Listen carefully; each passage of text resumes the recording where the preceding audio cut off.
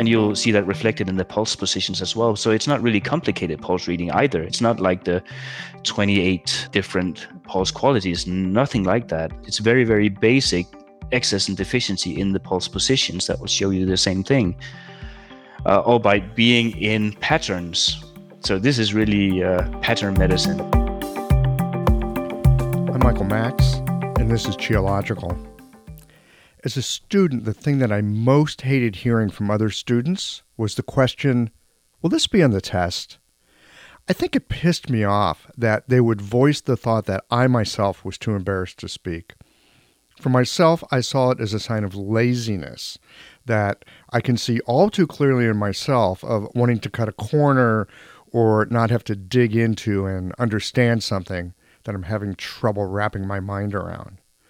What I heard with the question of will this be on the test was, can I safely ignore this? And in a world that is complex and attention is limited, it might not be a bad idea to ask, can I safely ignore this? Where is it valuable and worthwhile to focus that limited and precious resource of attention and cognitive processing? And where can we safely ignore what's not essential? Another way to say this is, how can we better discern signal from noise? We run into this all the time in clinic, the way a patient might be going off on a tangent that has us thinking, how am I ever going to get this interview back on track? And then the missing piece that helps a diagnosis to take shape is revealed. But back to my annoyance with, will this be on the test? When it is being asked in the context of a class on Chinese medicine, the answer is yes, it will be on the test. But that test might not arrive until a few years later in your clinic, long after your teachers and supervisors are not there to help. And it's not just the lessons ignored because we couldn't quite understand it at the time it was being presented. In clinical practice, we are often confronted with situations that test us just beyond the edge of our ability.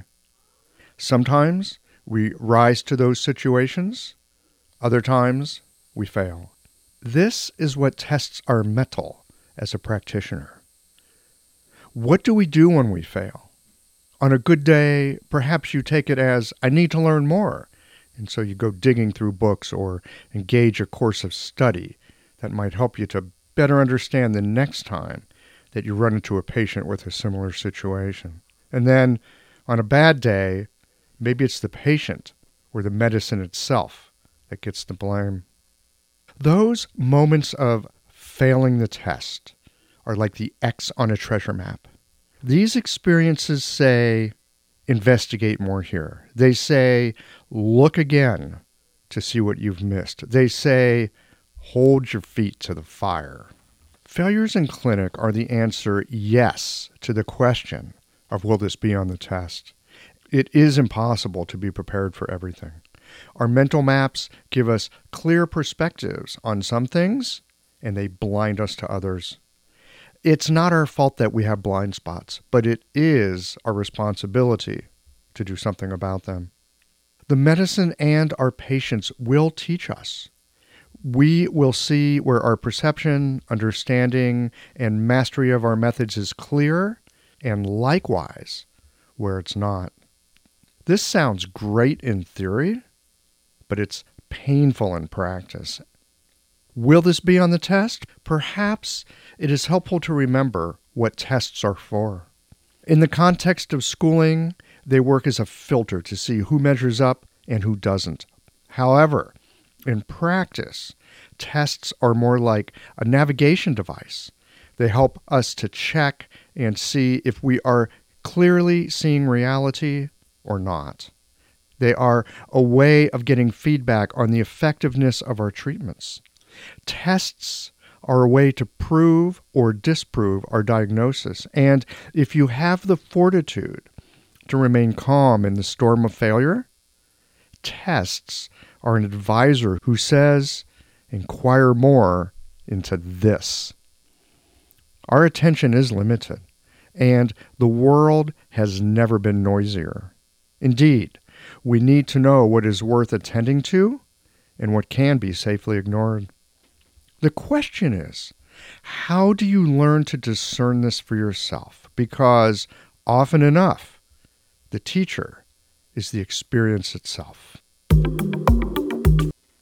In a moment, we're going to investigate the process of looking for reflections in the pulse and abdomen that will assist and guide us in formulating a diagnosis and treating our patients in a way that allows us to track the results of our interventions. Thomas Sorensen was introduced to acupuncture in a Korean martial arts center, and that encounter eventually led him to Japan, where he learned to attend to the maps presented by the pulse and the abdomen as a way to diagnose and treat his patients.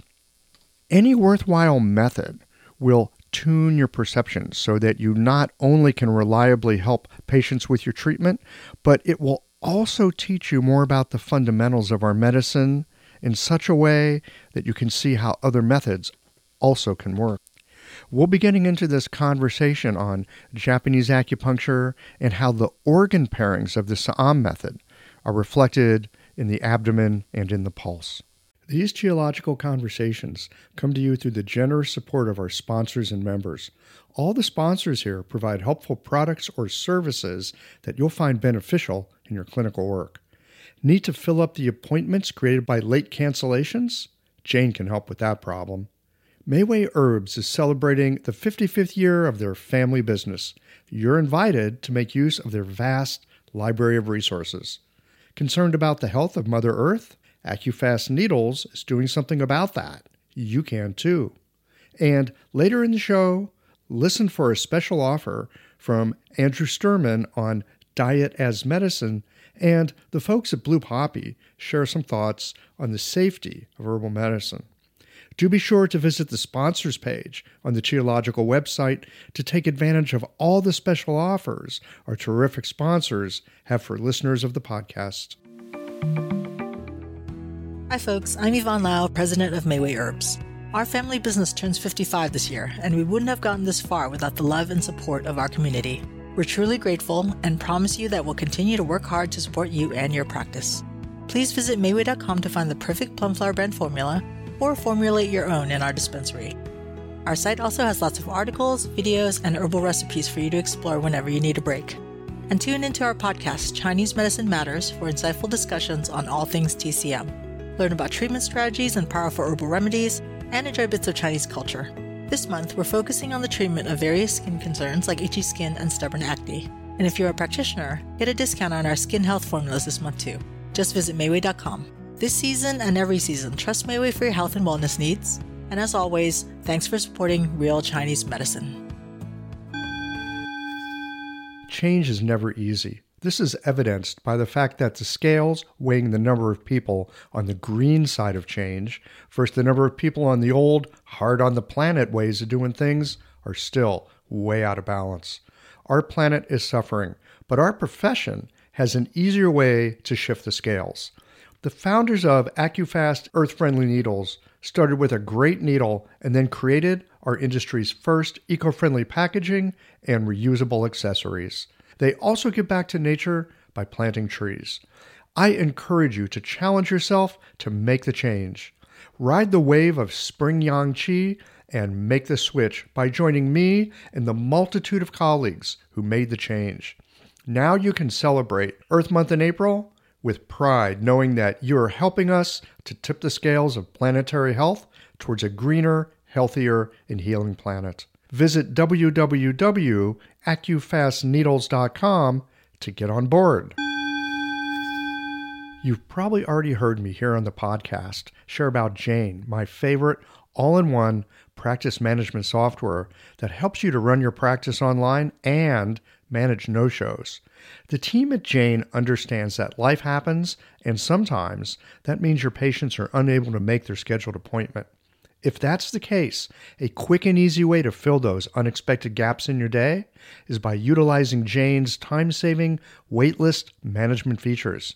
you can take advantage of automated SMS text or email notifications to notify eligible waitlisted patients that there's an opening so they can easily scoop up an available time. If you know you're ready to sign up, you can mention the show or use the code CHEOLOGICAL for a 1-month grace period on your new Jane account. Visit jane.app to get started today. This conversation with Thomas reminds me that a playful sense of curiosity, a willingness to puzzle through the classics, and attending to using our own hands to have a wordless conversation with our patients, these are all potent elements of engaging the practice of medicine. And it helps us to ever evolve our work. Let's get into this conversation with Thomas now.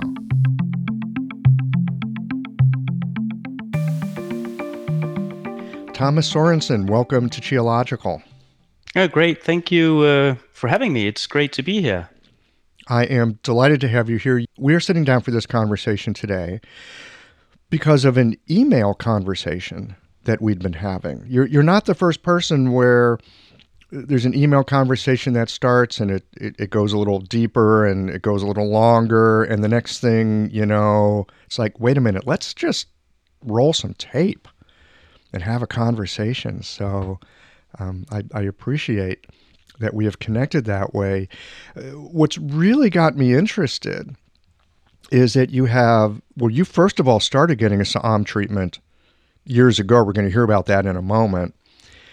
Since then, you've become an acupuncturist. You've been doing this for many years. You do Japanese acupuncture with all that entails with the pulse and palpation, amazing hands-on stuff.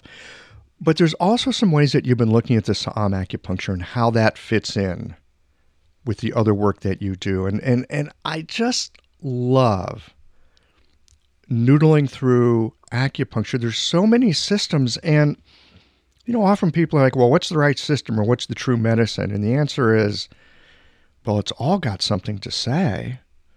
And if you hang with it long enough, it'll start teaching you. So tell us about that first treatment. Where were you? What happened? Yeah, that was a bit of a special experience. I was in Seoul, South Korea. I was there on a scholarship to study Korean language and culture. I majored in that from the University of Copenhagen. So I got the scholarship. I went. At the time, I was practicing martial arts as well. I was doing Korean martial art. I was living in a martial arts gym.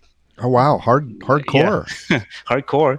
And I would pay I would pay rent with English lessons.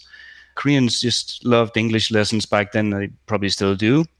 And I was living there. I was training, practicing with the people there. And, in Korea, the martial arts gyms, probably very much like in the States, it's professional. And you would, in Denmark at least, you would have a physiotherapist come drop by a martial arts gym or any kinds of gyms anyways.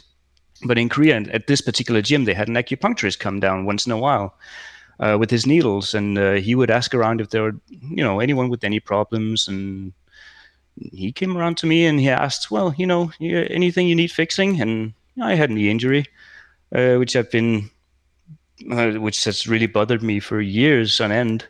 It's the typical story. I went to see any different kind of doctors, and one wanted to operate. The other one said, well, you have to just train some more, and the drill. Oh, yeah, a bunch of different opinions, and eventually you figure, I'm going to live with this for the rest of my life. It's just part of the landscape. Yeah, and I was 20 years old and practicing martial arts with knee pain.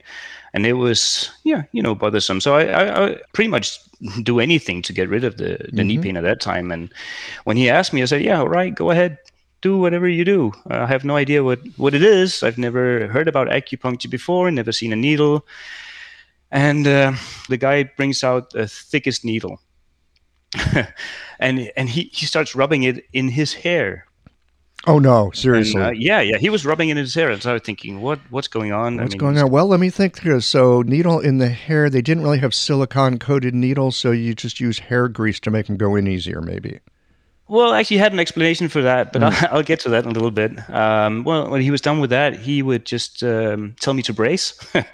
And he would do 4 points on the opposite side of my knee pain. So I had knee pains on the left side, and he would treat me on the right side. And it hurt. It really, really hurt. I'm glad he told me to brace, and I did it. And yeah. But 30 seconds later, no pain in the knee, never came back. 30 As in seconds. ever. 30 seconds. You went in with the needle, out 4 times, pain gone. Wow. Yeah, it was amazing. It got your attention, huh? It did. It changed my life around completely, 100%. From wanting to study culture and language and such, to I just needed to, pursue a career of acupuncture. I just knew that was what I wanted to do. And getting back to the hair, I asked him about that, and he said that was for cleaning the needle. Being 20 years old, discernment not too good in anything, so I just Yeah, whatever. Yeah, but it stuck somehow. And, when I think back now, I'm just glad I didn't get any kind of infection or whatever, what have you. I can remember needle kits that I saw for the very high-level acupuncturists that were in the early part of the 2000s working in the famous doctor clinic in Beijing, at the Beijing Zhongyao Dashi, the Beijing Chinese medicine school there. And they would have these little kits that they put the needles in. And they just kept the needles in the kits. And they'd take a needle out and they'd rub it with alcohol and stick it in and, take it back out and stick it back in their kit. That was my first needle kit in Korea. Yeah, it was. Oh, man, it's come such a long way. Yeah, fortunately. Yeah. Yeah. Man, well, from the moment I got the acupuncture, I just knew that I wanted to study acupuncture. And a friend of mine, who was also a Danish guy studying Korean language with me, he knew of this doctor who was willing to teach us a little bit, again, for English lessons. Mm-hmm. What a great deal. Yeah, it was great. So a few months after my first treatment, we started studying very basic stuff. So that was great. And I eventually had to return to Denmark. We didn't learn that much, but I knew I wanted to move on with this. So I came back home to Denmark. I actually dropped out of university because I wanted to study acupuncture. Wow, it really changed your life that quickly. It did. Yeah. It really did, much to my parents' dismay. Sure, of course. Yeah. To do what? Acupuncture? Yeah. What the hell is that? Nobody knew at that time in Denmark. I mean, it was seriously, there were not 20, 30, 50, maybe 50 practicing acupuncturists at that time in Denmark. In the country. Who were really well-trained acupuncturists. Yeah. I had more than that in my zip code in Seattle. Well, mind you, Denmark is a small country. It's only at that time, about 5 million people. So, what year is this? What year is it that you're dropping out of school and going full into acupuncture? 96. 96, Yeah. 97. I came back from Korea in 97. And then I needed a school to study at, but there weren't really any ones in Denmark. And I was fortunate enough to be offered to stay with Korean doctor in Los Angeles and was accepted to Tongok University in Los Angeles, in Koreatown there.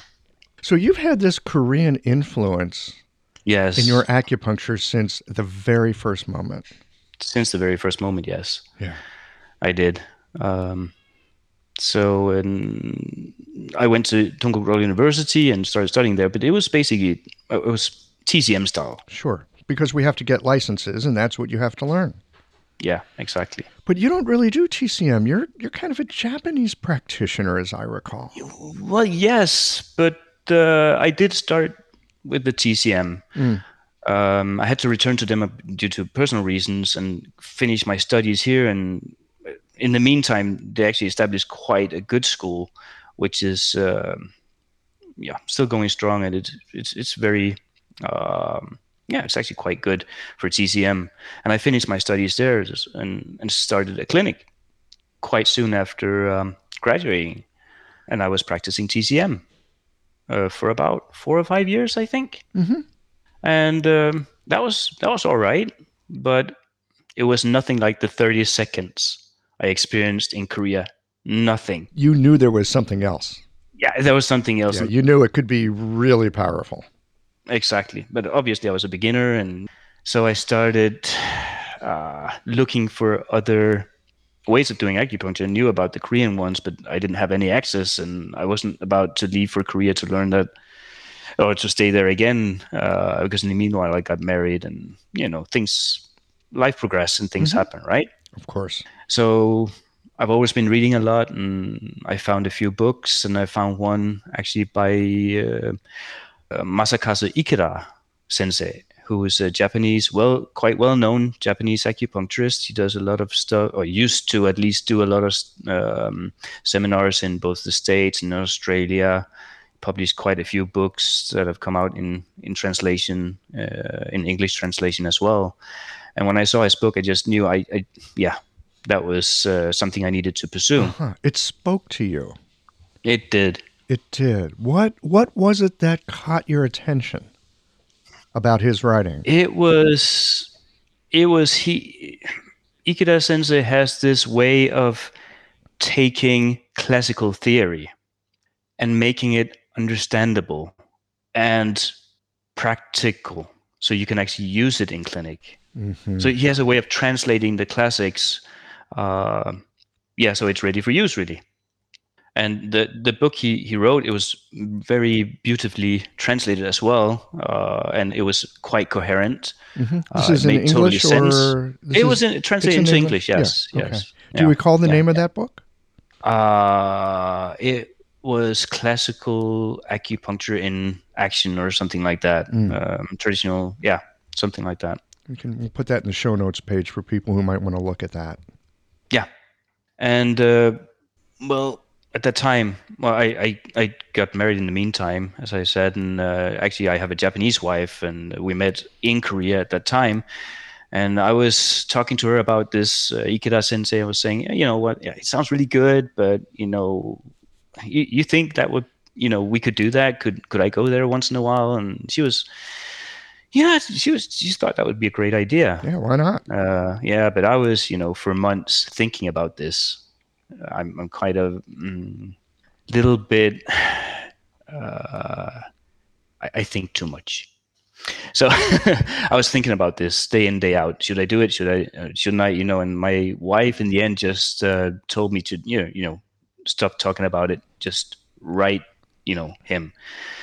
But at that time he wasn't available online. So I found his top student. Mm-hmm. And you wrote to him. Yeah, I wrote to his top student, and his top student, you talked to Ikeda Sensei, and he asked Sensei if he wanted to be contacted by me. And, it's the kind of traditional route you take. You go through a student, and he asks the master, and the master may contact you back if you're lucky. Mm-hmm. And fortunately, he did. Ikeda Sensei wrote me back and said that I could come and study with him. However, there was a condition. Mm-hmm. It was the year 2010, and there was a soccer World Cup going on, and Japan would be playing Denmark. And the condition was that Japan won over Denmark. So so I rooted so badly for Japan, and luckily they won. So how about that? That's hilarious. Yeah. I'm in the middle of watching Ted Lasso right now, which is about soccer. I don't know if you guys have heard about it. Yeah, this is a TV show here, and it's anyway, I'm not going to waste your time with it, but soccer is a funny thing to me at this moment. So popular in every other place of the world besides the United States. Yeah, I know. I don't watch much soccer myself, though. But that you were sure rooting for Japan, and it worked. And you got to study with Ikeda Sensei. I did. And what happened? What did that do to your work? Well, I've been visiting him every summer since then, actually, since 2010, and stay with him for a few weeks every year. And I've been studying to begin with, his method, really, his acupuncture method, which is based on classical texts. He also does a lot of herbal medicine, so he kind of bridges those two. That's unusual for a Japanese acupuncturist. Yes, it's very unusual, and he's doing the crude herbs as well. It's not powdered, it's not formulas. and he's very close to the Xiang Han Lun with his Chinese medicine, but also tries to somehow bridge Xiang Han Lun and the Neijing and all the other classical texts, really. And that was, I studied his way of treatment. I treated like him back in Denmark, and that was way better for me than TCM was. It just fit me better. Mm-hmm. So were your clinical results better, or was it that it was just a style of working that made your day more fun and interesting? Both, really. Both. So my clinical results got better. I enjoyed my day even more. But the real thing I learned from Ikeda Sensei was how to think, how to take classical text, read this, try to understand it best way possible, and try to implement it and see what happens. Try it out, see what happens in clinic. Does it go well? Great, note it. If it doesn't go well, great, note that as well, and build on that from there. And just go ahead and explore, really. So it wasn't a matter of learning protocols and methods. I mean, there was some of that, but what I'm hearing you say is that he had a way of working with the classical texts, really of looking at how different classical texts might, from different perspectives, be speaking about the same thing. I mean, if you take the Xiang Han Lun and the Nanjing, these are really different things. Yes, they're looking at health. Yes, they're looking at medicine, but they're very different perspectives. And it sounds like with Ikeda, he's finding a way and teaching a way of digging into the text and finding what does that mean in modern life? What does that look like? And how do you use it? How can you use it in a real sense in daily clinic? Mm-hmm. Yeah, absolutely. Studying with him made me love Venn diagrams, really. Tell me more about Venn diagrams. Venn diagrams, you draw circles, right? Mm-hmm. And they overlap, and in the middle you have a common thing for each of the circles. So if you would put Xiang Han Lun in one circle, or aspects of the Xiang Han Lun in one circle, aspects of Nanjing in the other circle, aspects of Neijing in a third circle, in the middle of those circles, you'll find something in common, and they do have a lot of common. And then instead of looking at the texts individually, I would more look at what they had in common and practice from there. And I would do the same thing with not just with Chinese medicine, but I would do it with Chinese medicine, Chinese philosophy, Chinese medicine, and internal alchemy, all kinds of different things in Chinese, Japanese, Korean culture and medicine, really. So that's what I've been doing the past few years. That's cool. Trying to find what's common. Finding what's common. Yeah. I think about how often different traditions will look at what's different and stand up for their differences.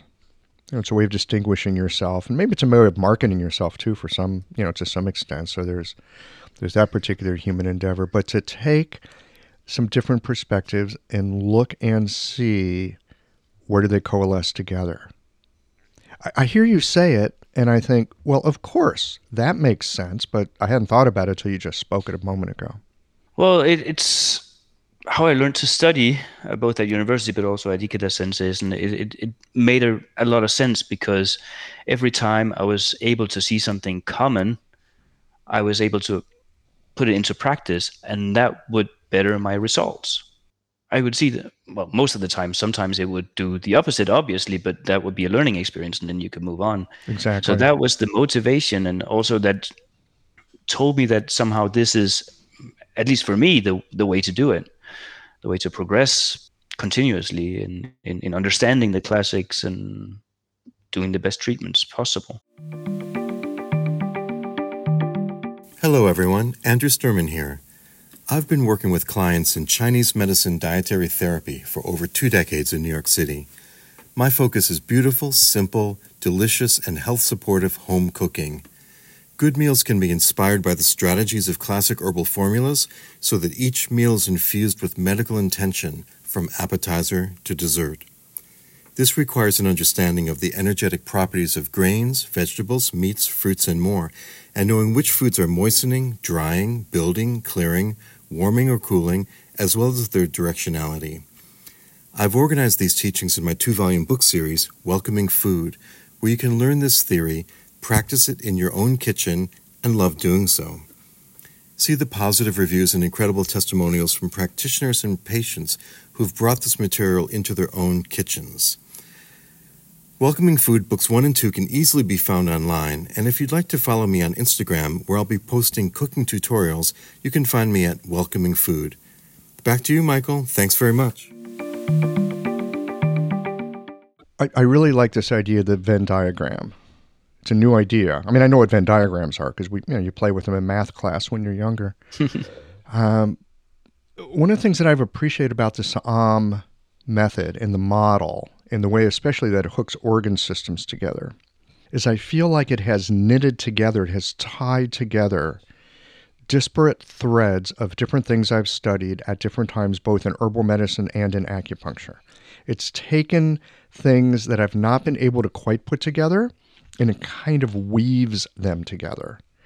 And now I'm thinking, what if I start bringing that Venn diagram into it? I wonder what else I might be able to see.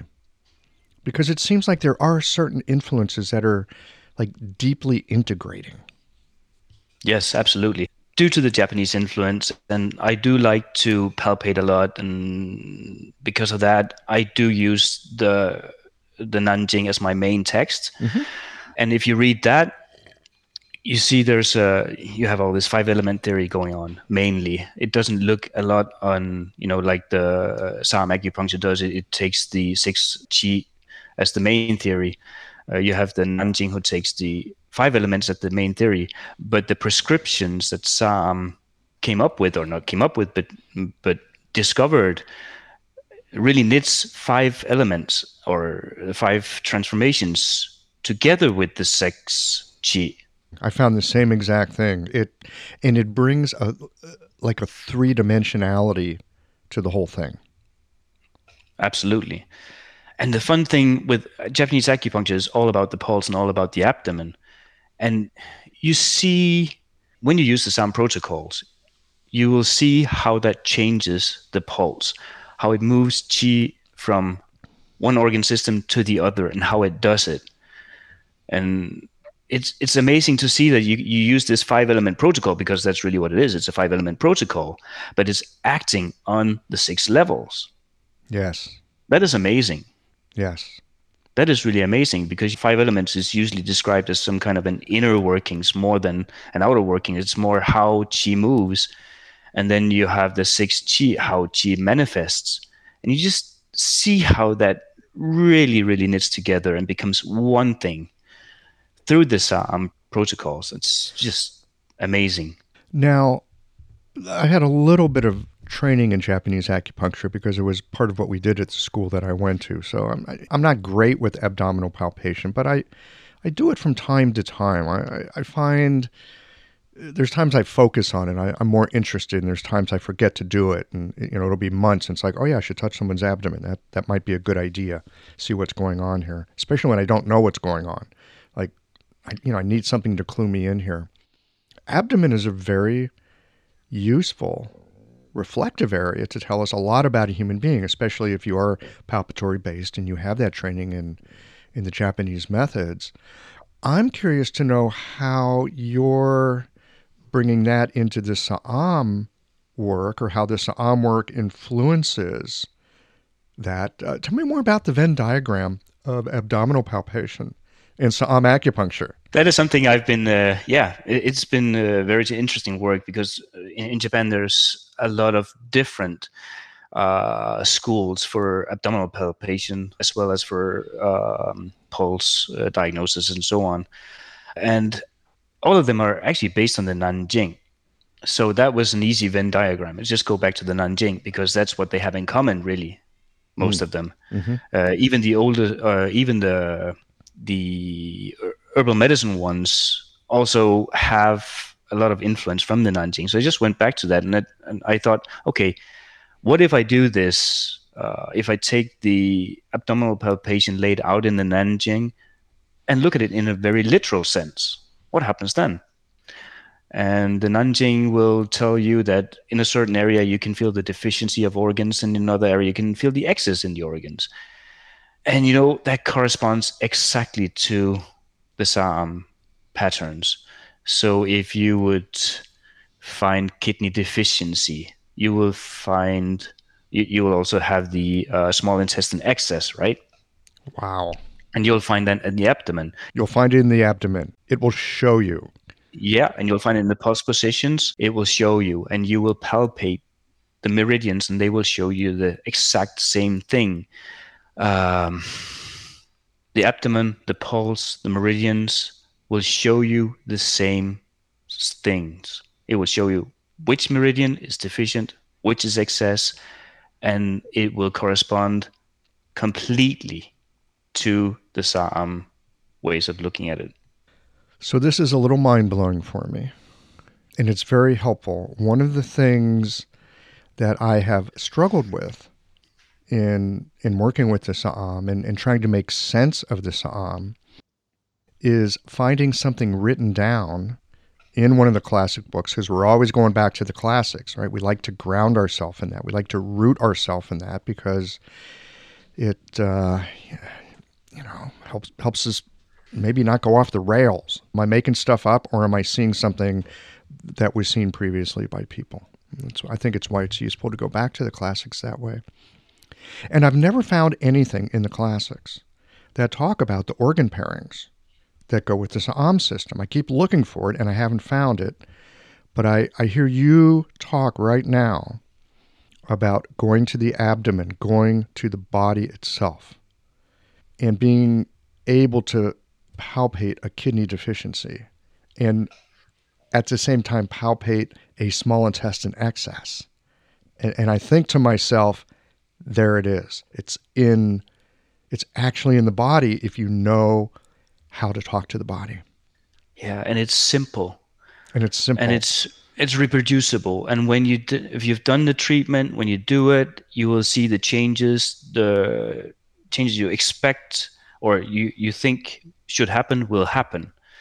So if you tonify the kidneys, you will see the kidney position swell up, the kidney position in the pulse swell up with qi. It's gone from the small intestine position. It's really amazing. So you can find it in the pulse if you know how to do that kind of pulse diagnosis. Mm-hmm. And you can find it in the abdomen if you know what to look for in the abdomen. Yes. Okay. So I'm not great with pulses, but I'm okay-ish with the abdomen. So if I'm looking on the abdomen, because I know there's different systems of palpation on the abdomen, how would I palpate? Where would I look for a kidney deficiency? Where would I look for a triple burner excess? Or where would I look for, say, a spleen excess? Mm-hmm. Well, this is really one of the things about the Nanjing is that it's fairly simple, and it's very systematic. So you will find all the excesses above the navel, above the belly button. That's where you can palpate the excesses, and you'll palpate the deficiencies around the navel. And specifically for the kidney deficiency, you'll find there's a knot below the navel, a couple of inches below, and you will feel tightness in the linea alba running up from the navel up to the xiphoid process. And that's your small intestine, or your fire element at least. Mm-hmm. So you have the kidney deficiency, you see it below the navel, and you have the fire, or the in this case, small intestine excess above the navel. And you'll see that reflected in the pulse positions as well. So it's not really complicated pulse reading either. It's not like the 28 different pulse qualities, nothing like that. It's very, very basic excess and deficiency in the pulse positions that will show you the same thing. All by being in patterns. So this is really pattern medicine, you could say, because the body will show you the exact pattern every time, the pattern in the pulse, the pattern in the abdomen. You don't really have any doubt what to do in most cases because it's so clear. It's nice taking doubt out of the treatment process. Yes, and the great thing about this is it's reproducible. Mm-hmm. And you can go back and check with your treatment. Yeah, exactly. And it's teachable. Of course, like anything you do with your hands or anything in acupuncture. It's a skill, it's a craft. So it takes time, but this is fully teachable. And it's in the classics, so the basic instructions are already there. Do you know off the top of your head where in the Nanjing these palpation sections are? Do you know the numbers of them off the top of your head? There's a couple of chapters. I think one of them is chapter 14. There's a couple of chapters that describe these. And for the excess ones, it's chapter 75. Again, offline a little bit later, we can pull this together. We'll put it in the show notes for people so they know where to go look in their Nanjing. The operating manual. It's the palpation operating manual for Sa'am. And of course, the Sa'am comes directly from the Nanjing. When my friend Toby Daly teaches this, he's bringing in Nanjing all the time. This is where it comes from. Yeah, and it's interesting because of course there's a lot of influence from the Yellow Emperor, from the Neijing, that's talking about the six qi, and because that's also daily life and that's what you experience, cold, wind, what have you, right? So it's very interesting, and the Buddhist perspective on Sa'am is really interesting too, because it takes a little bit away from the Nanjing, because the Nanjing is it's more of a Taoist text really, more than a Buddhist text. So you can see there are some differences there as well in how you diagnose and perceive things.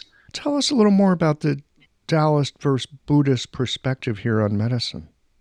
Yeah. Well, the Buddhist perspective is that it's about helping all sentient beings, right? It's about, quotation marks, rescuing people as best as you can. Saving all sentient beings. Exactly. Big job. And yeah, it's a huge job. And you'll find the most efficient way to do that, especially if you don't have a lot of tools, you have a needle. So you just have to be practical about it. But the main thing that's driving Buddhist is the heart and love, right? The idea of love. And the Taoists just don't think like that. The Taoists love, motherly love and kindness somehow is a result of your own personal cultivation. So that's not your motivation for helping people. Your motivation for helping people is actually saving yourself a little bit, because when you help people, it helps you transform into a better person, really. So it's a very different perspective. And the Nanjing carries that a little bit, which is really interesting. That's a whole nother conversation, because it's really interesting what it says about, or what you can interpret as internal alchemy, and you can see the Taoist influences in it. So, in a nutshell, Buddhists are doing this from a place of compassion and love. Yes. And Taoists are doing it in a sense to help and cultivate themselves, and in the process of doing that, they end up with more love. Exactly. It's a yin and yang kind of thing, isn't it? It is, completely. It is. And what's interesting about if you look at it more from the Nanjing perspective, it fits better with the TCM theory, for instance. It fits better with the organ problems. In Sa'am, as it practiced, the way I learned it, and what I've learned from the course with Toby Daly, is that you take a more external approach. You see, this person has really bright eyes, so I'll treat this. And that's it. And that's very effective and everything. And it's very visible. And when you learn to observe these traits in people, you'll be really, really effective with the treatment. However, the theory is lacking a little bit. They translated the original Sa'am manuscript into English, actually. I have it somewhere. And it talks a little bit about theory, but it's mainly Neijing theory. When you say it's mainly Neijing theory, what does that mean? That means that it's primarily based on, well, it's a part of the Neijing that's describing the 6 levels, or the Liujing mainly. Okay, so we're looking at the Liujing, we're looking at the 6 qi. Yeah. Through the Neijing. Yeah. And then we're looking at the 5 phases through the Nanjing. Exactly. And if you look through the lens of the 5 phases, you're able to look at when you see an imbalance. If we stay with the kidney deficiency, small intestine excess, you'll be able to put details on that. You'll see, okay, the kidney is deficient. What does that mean? Which part of the kidney is deficient? And how does that show in the small intestine excess? That could be a kidney deficiency or a kidney yin deficiency heat problem, for instance. It could be different things as well. But you can flesh it out a bit more if you understand what I mean. That sounds really inviting. Could you take me through a simple case that might help to illustrate this? Sure. I love kidney excesses. I know that's a bit of a yeah. I know. Kidney excess. That's great. But, I mean, most people with TCM would say that's not possible. Yeah, and this is really great because when you look at it from a meridian perspective, it's fully possible, and it's not a problem draining the kidneys either. So a very, very simple case I had just before joining this conversation was I had a young woman. She had pains in the middle of the sole of her foot.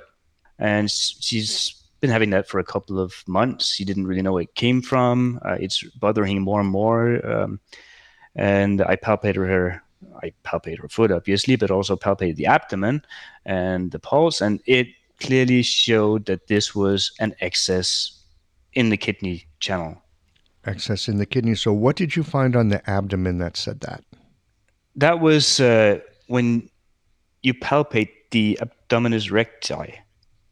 And they're very tight. And in the middle, it's kind of separating. So you can feel the aorta pulsation behind it. Mm-hmm. And just above the navel, there's a tightness. So this would be a kidney excess, small intestine deficiency. So obviously, you could choose to tonify the small intestine. However, the pulse was slow. And according to the Nanjing, when you have a slow pulse, you should consider yin organs mainly. And by slow, I mean it was about 3 or 4 beats per breath. So that kind of slow. It's not, slow as in against the clock, but against the breath. Mm-hmm. And it was quite slow. And this young woman is in good health, so it shouldn't be slow.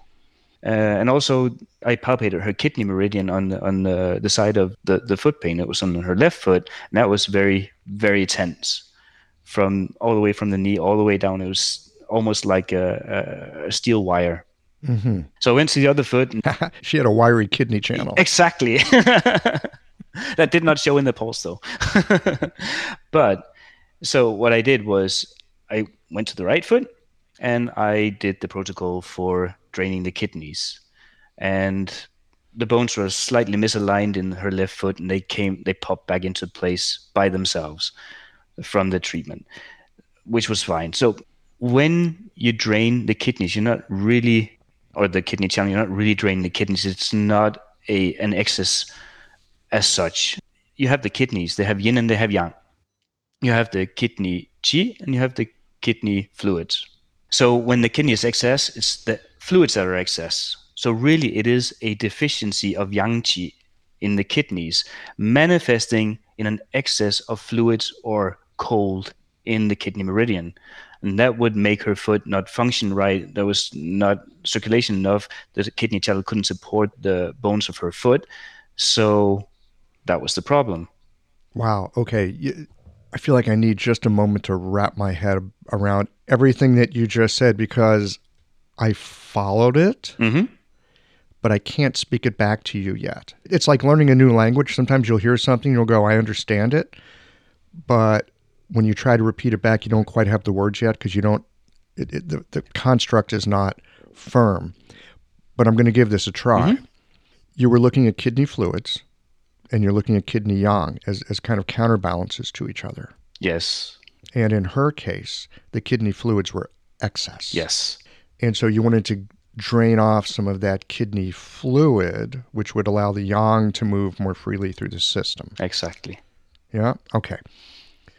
So this is super cool, especially because, as I've learned from Toby, never, ever, ever drain the kidney. So let's dig into this a little bit, because what I hear you saying is I drained the kidney fluids, but I didn't drain the kidney. Exactly.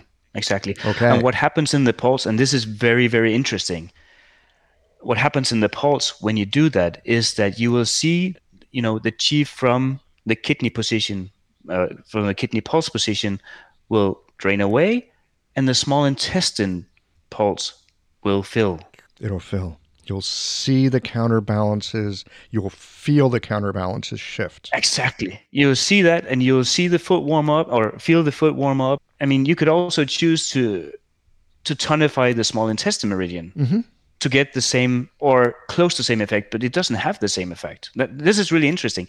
It shows the same kind of seesaw shifting, right? But if I choose to tonify the small intestine in this case, it would only have about 50% of the effect. So it matters. It really matters. If you read the Nanjing and you study your basic Chinese medicine from the Neijing, or even TCM for that matter, you can start to see how you can be most effective with this fairly or quite simple protocols, really. Yes. And it is simple in some ways. Sometimes I feel like I'm cheating because it's so simple. I know. I know. But I think while the protocol itself may be simple, the 4 needles in some ways are simple. Getting the diagnostic perspective correct so that you're doing the right thing at the right time in the right way. Yes. That's the key. The needles themselves, that part's simple. Any acupuncturist can needle 4-needle technique.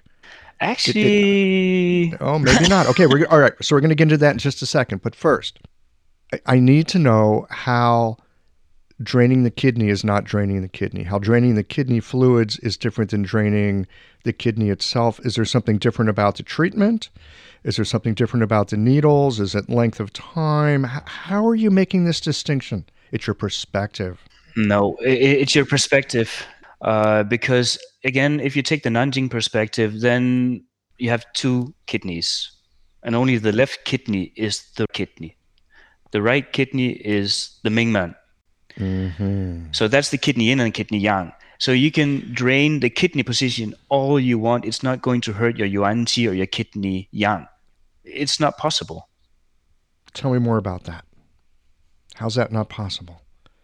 Because we got 1 kidney and then we got the Mingmen. Yeah. So, okay, and you just brought up another thing that I've been banging my head against for 20 plus years. Like, what the hell is the Mingmen? I mean, there's a whole thing there that we could talk about, right? That's such an interesting topic. Isn't it? Yes, it really is, and it's actually really simple. I'd love to hear your perspective on that. Yeah, you talk about the Mingmen. The Nanjing also talk, in the Mingmen position, pulse position, you see the pericardium and the Sanjiao reflected, right? That would be in the right hand proximal position. So basically what the Nanjing is saying is that since that's your right side, your right kidney is the Mingmen. So the Mingmen is the pericardium and the Sanjiao. And one of the big problems with the Mingmen and understanding it is actually that we call the pericardium. From my perspective, in my opinion, a very, very wrong translation. How would you translate it? It's called the Shenbao, which means the heart protector. And the heart protector is not the sac around the heart. The heart protector, according to the Nanjing, has a function but no form. As does the Sanjiao. It has a function but no form. 2 basic misconceptions stand in the way of people feeling comfortable using Chinese herbal medicine, even as they are feeling more positive about acupuncture. They are concerned about safety as herbal medicine is an unregulated industry and feel herbs are not effective to treat most conditions. Blue Poppy is committed to meeting all FDA safety regulations. All of their herbal products contain minimal or no filler to maximize potency and efficiency. Their granules are carefully manufactured in GMP-certified facilities, and every batch is tested multiple times for pesticides, heavy metals, and microbial content at the manufacturer and by SGS Laboratory, a Swiss certification and inspection company. For over 20 years, Blue Poppy has made quality and safety manufacturing standards their biggest priority, resulting in exceptionally effective, herbal formulas. Their years of experience provide you with the best possible herbs so your patients have the best possible outcomes. With free shipping and free drop ship service on orders over $50, Blue Poppy should be your favorite place to shop for herbs. Use the code CHI2024 to receive 10% off Blue Poppy products on your next order. Oh, I didn't think about the heart protector as having a function but no form. I mean, I hear you say it, and it goes like click. Yeah. There it is. And there's a connection between the pericardium and the triple burner. They both have function, no form. They both have it. And there's an even further connection that is really cool. So the Shenbao, the heart protector, how does that protect the heart? It protects the heart by taking excess heat from the heart and putting it in the lower burner. It helps to vent excess heat from the heart into the lower burner. That is why you feel the Mingmen or the Shenbao, the heart protector, pulse in the right proximal position of the pulse. Because it is taking the heat of the heart, bringing it down into the dantian, basically. Which is not the dantian at this point, but yes. Okay. Dantian, let me get my language a little bit more clear. It's bringing it into the Mingmen. Yes. Which is actually a little higher than the dantian now that I think about it. I'm thinking lower abdomen here. Brings it into the Mingmen. Just a lower burner. Okay, we'll just say lower burner. And then, correct me if I'm wrong, that excess heart heat is now turned into physiological fire that the body can use. Exactly. Wow. The ministerial fire. It is as simple as that, in my opinion, in my experience. And it's very, very useful in clinic because that also, the Mingmen holds the yuan qi, the basic yang qi of the body. And the left kidney, not necessarily the left kidney organ, but the left kidney, like in the position on the wrist, right? The proximal left position. That's your left kidney. That holds the water. Ah, okay. Left kidney or left proximal. Mm-hmm. And, this is great, Thomas. This is great. I remember learning this in my first year of school. Didn't really make sense, but I'm hearing you say it now. Left kidney. I'm actually feeling mine right now just to be in touch with it. There's your kidney water. Right kidney, aka the pericardium and triple burner. There's your kidney water. Kidney fire. Kidney fire is on the right, kidney water is on the left. And just to quickly return to the Sa'am system, the Mingmen is actually the key to how Sa'am protocols influence both the 5 elements as well as the 6 qi. One of the ways I like to think of classical physiology is just looking at the pulse positions, right? So on the left hand, you have the kidney, you have the liver, and you have the heart in the distal position. And on the right hand, you have, skip Mingmen for now, but the middle one is for the spleen and the distal one is for the lung, right? That's your 5 elements. Very simple. Right? You have you've got that. And then introduce the Mingmen as the 6th element, really, which is not different from the heart, but it's not exactly the heart. That's why it's the ministerial fire, right? And it also, that's how 5 goes to 6. So in Chinese way of seeing evolution, you always add 1, right? You have 0, you add 1, and then you add 2, you have the yin yang, you add another one, you have you have heaven, earth, man, you add another one, you have the 4 directions, and so on and so forth, right? So the Mingmen is the added 1 to go from 5 to 6.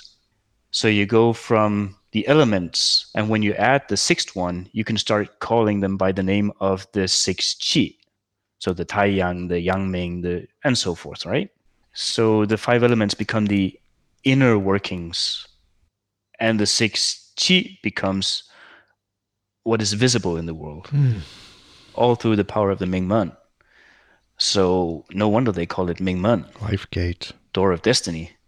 Yes. Or life, if you please. Again, we're having this conversation. I think I'm following it. It's one of these things where Sometimes I hear something and I go, oh, that's right. I don't know how it's right yet. I don't have all the details in my mind, but everything that you said up until this moment, it makes sense. It hangs together. Of course, the trick with our medicine is to see how does it hang together in the presence of our patient and doing the work with them. Yes, absolutely. And this translates into diagnosis and treatment directly. So when you diagnose through the abdomen, you diagnose through the pulse, and you check palpating the meridians. You have your diagnosis, and you treat what you see. You'll see the changes, but you'll all in the abdomen and the pulse as well. But you'll also see the changes according to how they would diagnose in SAM. So if you tonify, correct me if I'm wrong, I'm not quite sure about this, but if you tonify the is it the pericardium, you see the diamond eyes, or is it the Sanjiao? I don't remember which one. Oh, okay. So the Sanjiao is the diamond eyes. Yeah. You'll see that come to life. You'll see that come to life when you do that.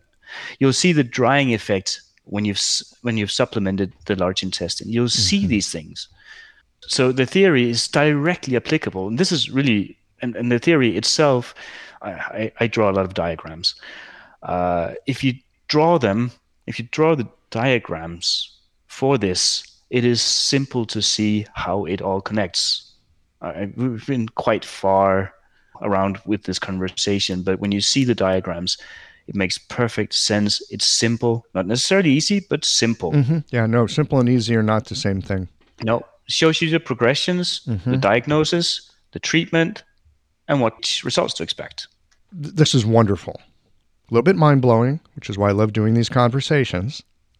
And again, I'm coming back to something that we discussed earlier in this conversation about how I have been searching for something in print that says, here's why and how the SAM organ pairs are organ pairs and how they function.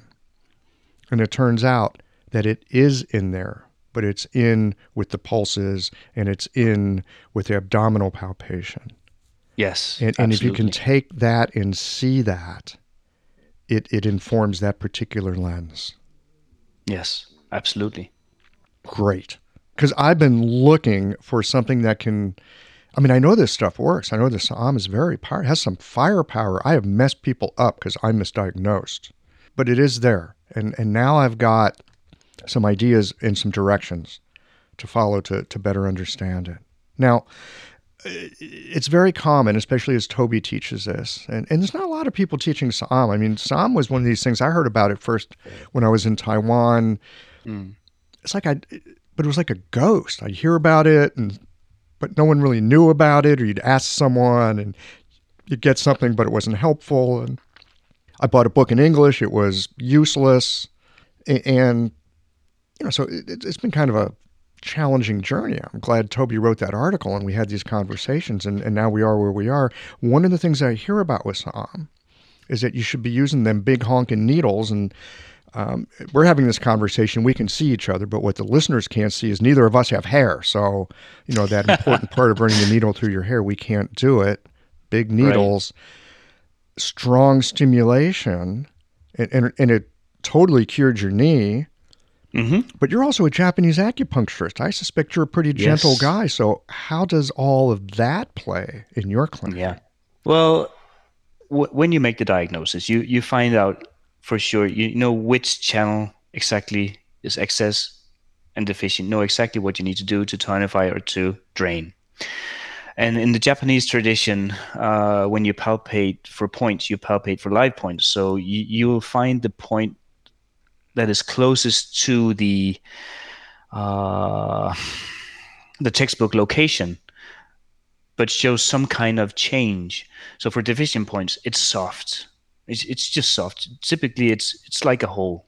And for excess points, they will also be like holes, but that might be a little nodule if you rub them a little bit or massage them a little bit, or you'll find some rubbery tension and stuff like that. So you'll just find the point and then use contact needling or just very shallow insertion, wait for the chi to arrive, Finish the point, close the point if you're tonifying, leave the point open if you're draining, and you're done with that point. Next point. So if your diagnosis is correct, if your point location is, sorry for the pun, on point, and your technique is good, you can have stimulated or done a full treatment with a lot of powerful change in a couple of minutes. And even with the contact, even with the teishin. Even with the teishin, even with your fingers. Maybe especially with the teishin. For the people that really know how to use a teishin, holy smokes, that thing can be a laser beam. Oh, yes, absolutely. So I don't mind using the big gauge needles or anything. It's fine. It's really effective. But it's also an expression. No, that's the wrong way of saying it. You introduce the big gauge needle because you don't know or haven't learned how to find the point the way you find it in Japanese acupuncture. And there's nothing wrong with that. Absolutely not. Not at all. It gets the job done and it's really effective. And I know, I felt it. Yeah. So there's nothing wrong with that. It's just changed your life. It's just different. Yeah. It's just different. So I kind of like to see this way of doing it. You have all the beautiful Chinese medical theories and all these great, wonderful observations they've put into theory, observations of the universe they've put into theory. So you have this beautiful theory, and then you have the Japanese pragmatic, refined touch and the firepower of the Korean Psalm fused together, right? I'm a little bit like you in that I really like putting my hands on patients. And as much as possible, getting information from the body as directly as possible. I've done a little bit of study with the engaging vitality work, which sometimes you can just feel chi signatures off the body, and you put your hands on the body a lot to see what's happening in the channels and what's happening with a point.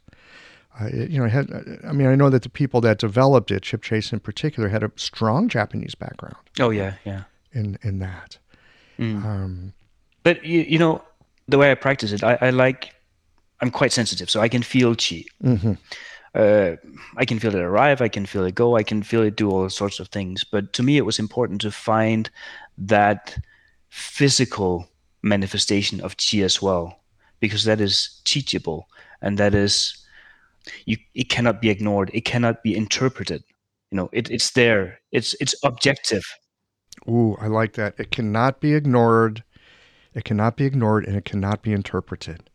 It's just there. No, it's not up to how you feel about it or how you filter it. It's there or it's not there. It brings us back to the very basic or the very core principle of acupuncture medicine, which is tonify deficiency, or it's actually in Japanese it's kyoha. Kyojitsu hosha, which means deficiency, excess, tonify, drain. That's it. That's the very basic. It's in the Lingshu chapter 1 or 2, I think, as well. Tonify first, drain second. Exactly. But the important thing, or the interesting thing about the characters I don't write and read Japanese or Chinese for that matter, but characters for Kyo and Jitsu or for Shu and She are very interesting. The one for deficiency, it shows you that something is invisible. And the one for excess shows you there's something there. It's tangible. So it has to be tangible. At least the excess has to be tangible. And that's usually the way it's easier to find the problem. It's finding the excess, find the channel that's taut, stringy, wiry, finding the position that's excess, finding the bit in the abdomen that's excess. It's usually easier to see excess than it is to see deficiency. Exactly. And through Sa'am, you can divine the deficiency through the excess. You can also palpate it. And you can listen on the pulse. You can listen on the pulse. And you can do engaging vitality style sensory diagnosis as well to confirm it. Absolutely. But it's completely tangible.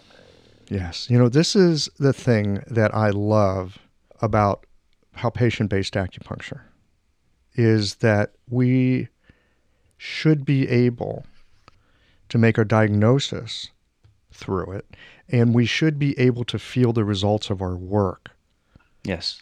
And I think most acupuncturists, I can't imagine anybody not wanting to have some kind of method to be able to check ourselves as we go. Because if we're just relying on theory, maybe I'm right, maybe I'm wrong, we'll see next week. But getting feedback in the moment. Yes. Yes, that's... It's so valuable Mm-hmm. to us and even more to the patients. Of course. Yeah, absolutely. Of course. And then it helps prevent overtreatment of patients.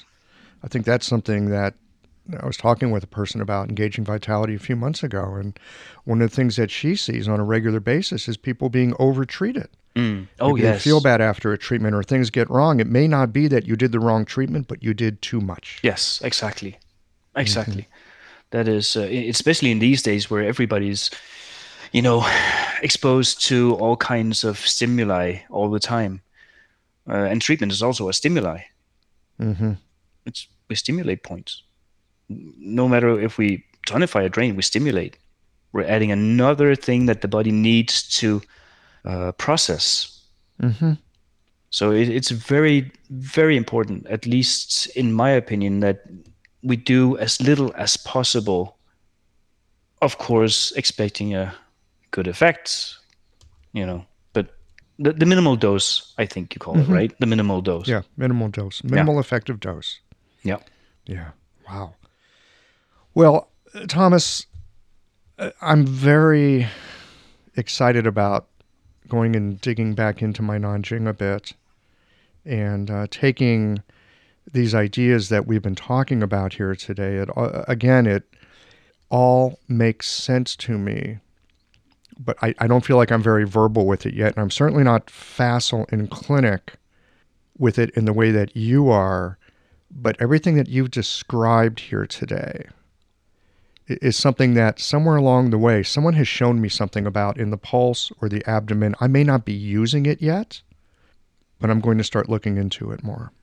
So I am deeply grateful for this conversation and for you sharing the unique experience that you've had and bringing in the lenses of the Japanese acupuncture and the abdominal palpation in particular, and how all of this hangs together and all moves through the Mingmen.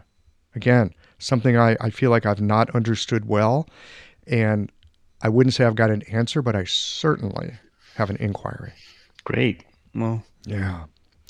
Anything else that you would like to share with the Qiological listeners before we wind this down for today? Not really. It's been a pleasure having this conversation with you, Michael. You make it easy to participate in the conversation, so I'm really grateful for that. Well, this has been a lot of fun and incredibly informative, and I've got a feeling we're probably going to have to do a part 2 or something else, because I'm going to have more questions. I can guarantee you that. And we need to circle back to the Dantian thing. Okay, let's come back another time and talk about the Dantian. That sounds like a great place to start. Thanks so much for your time. This has been a real pleasure. Likewise, absolutely. Thank you so much, Michael.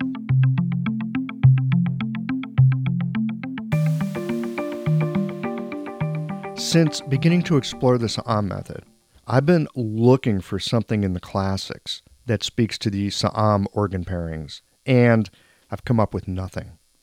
But what I did find when I sat down with the Zhu clock, the Chinese clock, was that the Sa'am pairings were another way of matching the organs within the triads of Tai Yin Yang Ming, Xiao Yin Tai Yang, and Jue Yin Xiao Yang.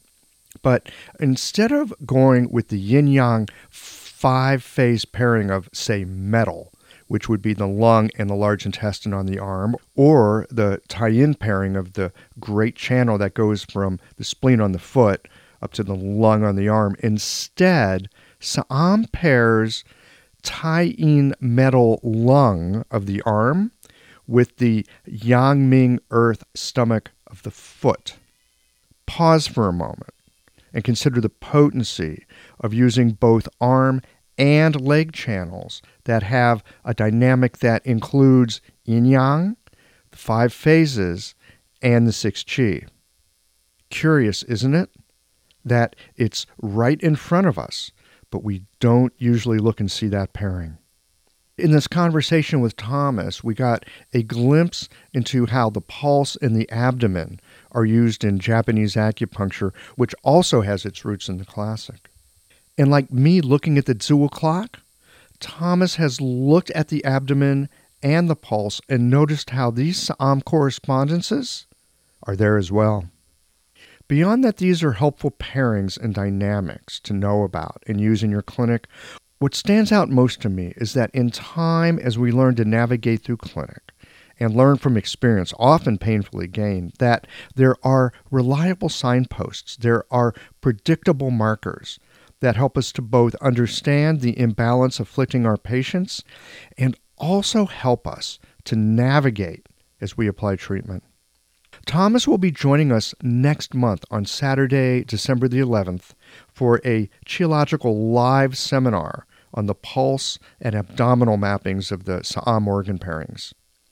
Even if you have not studied the Sa'am method, this discussion will give you a glimpse into another way of considering how the organs interact with each other, and especially if you're a hands-on practitioner, then you'll be able to start looking for these dynamics in your clinical work the next time that you put your hands on patients. Thanks as always for listening. If you liked this conversation, if you learned something new or found a moment of inspired insight, share the episode with your friends. If you want to support Qiological, there's just one way to do that. It's by going to the website and becoming a member or leaving a one-time contribution today. Well, folks, that's it for today. Join us again next Tuesday for another conversation that connects up the voices of our community.